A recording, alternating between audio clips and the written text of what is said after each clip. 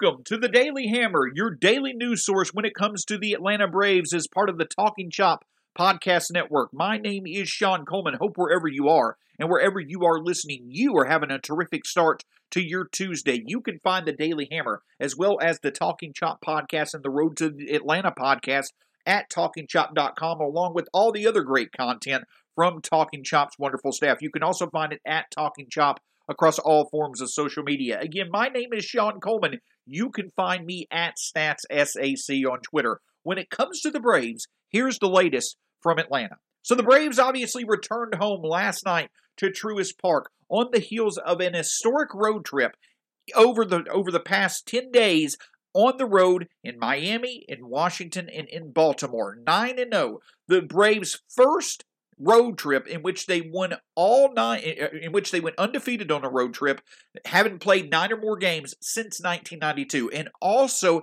setting a new franchise record on Sunday with their 13th straight road victory. But something had to give in last night's game, as just like the Braves, the Yankees were on their own 9-game winning streak, and just like the Braves had certainly over the past 2 weeks really improved their playoff chances to, in the American League, certainly become a true pennant contender. And that's the thing that stood out in last night's game. The Yankees lineup simply is one of the best in baseball, one of the most potent lineups in the game, even in a National League setup. It's pick your poison, and unfortunately last night, that came from the bat of Giancarlo Stanton. A home run to right field on a pitch that I would say less than 1% of Major League Baseball players are able to drive like he did last night to the opposite field for the first run of the game. A 2-run double off the bat of Giancarlo Stanton in the 6th inning, and then an added 2-run single by Gary Sanchez was more than enough to give the Yankees a 5-1 lead. The Braves did have their chances. Dansby Swanson did answer Stanton's solo home run to make the game 1-1, and the Braves did throughout the game have a few scoring opportunities. Unfortunately, some hard hit balls, a couple off the bat of Guillermo Heredia, one off the bat of Freddie Freeman, unfortunately just went right to Yankees fielders, and the Braves just could not put together the opportunities that they had become so accustomed to doing over the past several weeks as they've made their winning streak in place to get where they are in the NL East. You've got to score runs to be able to play with a team like the Yankees. There's no doubt about it. The Braves certainly are capable of doing it. It just was not there last night. And that's what it simply comes down to. The Braves offense was not able to do what it needed to do to win the game. However, I do think there are certainly a few notable positives that the Braves can smile about and be happy about coming into today's game against the Yankees. For one, in the announcement booth, Mike Soroka, we heard from him directly for the first time in quite a while. He had the opportunity in a pretty awesome setup to do some announcing with Chip Caray and Jeff Francoeur, gave us some updates on his injuries. It certainly seems like both him and the franchise are highly confident that he will be back to rehabbing and trying to get back to where he once was. Yes, are the odds that great for him to do that? Probably not, but it certainly seems like the confidence level that he has is something to believe in more than the odds, and it certainly seems like he's got a very positive mindset that he will at least have the opportunity to get back to where he once was with this rehab, hopefully going better than the last. But of course, on the mound was the guy in Huascar Ynoa who has stepped up in Soroka's spot this year and has absolutely established himself as an arm to trust when it comes to the Braves. That's the biggest takeaway for me from last night's game. Yes, Huascar Ynoa gave up the home run to Stanton, but the pitch wasn't bad. You have to hand it to Stanton. He took a pitcher's pitch and put it into the right field seats. That's why he is who he is. You perhaps left Huascar Ynoa in a bit too long to face the top of the Yankees order a third time through. But through the first 2 times through the order and 5 innings into the game, Huascar Ynoa looked dominant for a good portion of his outing through the first 5 innings against one of the best offenses in baseball. What that gives me trust in is the fact that Huascar Ynoa is an arm you can trust in the playoffs going against talented lineups multiple times through. We saw it on display against the Dodgers. in the NLCS last year. We saw it last night against the Yankees. I feel that beyond Max Fried, beyond Charlie Morton, probably you trust Ian Anderson just a tad bit more, but Huascar Ynoa gives you a fourth option to trust when it comes through working your way through talented lineups in the playoffs, and that certainly is a great development for this Braves team. And though the Braves did lose, another really encouraging thing is that while the bullpen management may not have been the best, you would have liked for Brian Snitker to perhaps to have gone to more of his trusted high leverage arms with the game being close to the Braves were behind. None of the Braves' high leverage arms, Tyler Matzek, Chris Martin, Richard Rodriguez, or Will Smith, none of those arms were used yesterday. With 2 off days after tonight's game, you have to feel that the Braves can feel very aggressive. If for some reason the starting pitching does not work out, you have to feel that they'll be aggressive in using their high leverage arms to hopefully get a victory in tonight's game.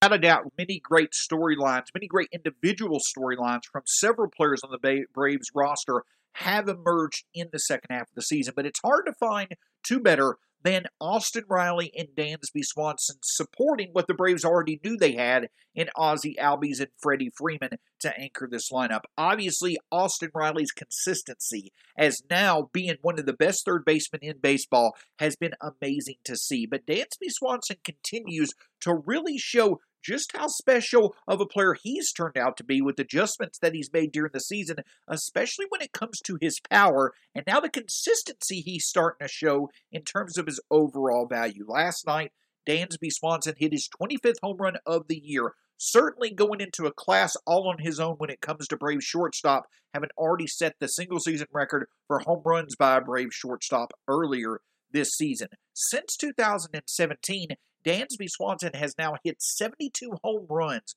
playing shortstop. Among active shortstops that have played at least 80% of their games at the shortstop position in the majors since 2017, Dansby Swanson now ranks 11th among active shortstops with 72 home runs. And the power has certainly been on display. Yes, overall, he struggled to make contact early in the season, but he certainly has shifted that to where he's now making consistent hard contact, and the results certainly stand with how many home runs he's hitting. But also, in terms of overall value, Dansby Swanson is continuing to work his way up into a rare class when it comes to Braves shortstop in the history of the franchise, especially in Atlanta. When it comes to Baseball Reference's definition of wins above replacement, Dansby Swanson now has produced his third season where he's been at least worth 2 wins above replacement in a single campaign. This being his third time doing that, he joins Rafael Furcal, Jeff Blauser, and Andrelton Simmons as being the only Braves shortstop to do that 3 times since they arrived in Atlanta in 1966. And I think also the Braves' consistency of producing productive shortstops is something that's a bit underappreciated as well. Since they moved to Atlanta in 1966, the Braves have had now 10 different shortstops with at least one season of being worth at least 2 wins above replacement in a single season. That's the most of any major league team since 1966. So not only is Dansby Swanson starting to work his way up among the best shortstops in the history of the Braves, he's continuing a trend where the Braves have had really good success at the shortstop position. The thing about it, though, with Swanson is that they never had it like they have with Swanson in terms of power, which certainly is a great development with how the current game is trending, and it's great to see Dansby not only be healthy, but also be productive, and hopefully he's made the needed adjustments to continue throughout the rest of this season and beyond. In tonight's game, you have to like the Braves' chances, though it's going to be hard for Charlie Morton to be able to outdo what Huascar Ynoa did through the first 5 innings of last night's game. The Braves have to feel confident with Charlie Morton going on the mound, how consistent he's been in putting the Braves in a position to win, with obviously the Braves' best relievers well rested, and all should be available tonight, with the Braves having 2 rest days after tonight's game. The other thing that certainly stands out, the Braves are facing another left-hander, and Andrew Heaney, who they have to feel confident against with how well they've done against left-handers in the recent past. Big need for the Braves to get tonight's victory. Sure, it's not a must-win, but it certainly would be a nice way to go into 2 needed off days before the Braves get into another very critical chunk of their schedule against the Dodgers and the Giants.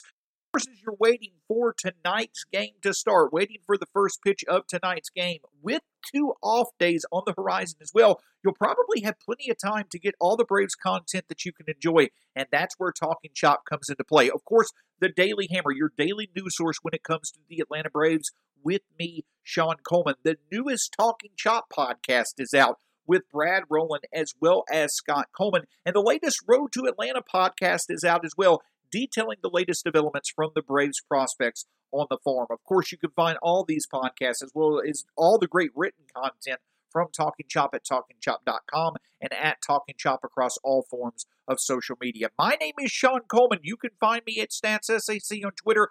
Hope you have a great day, and we'll talk to you again soon here on the Daily Hammer.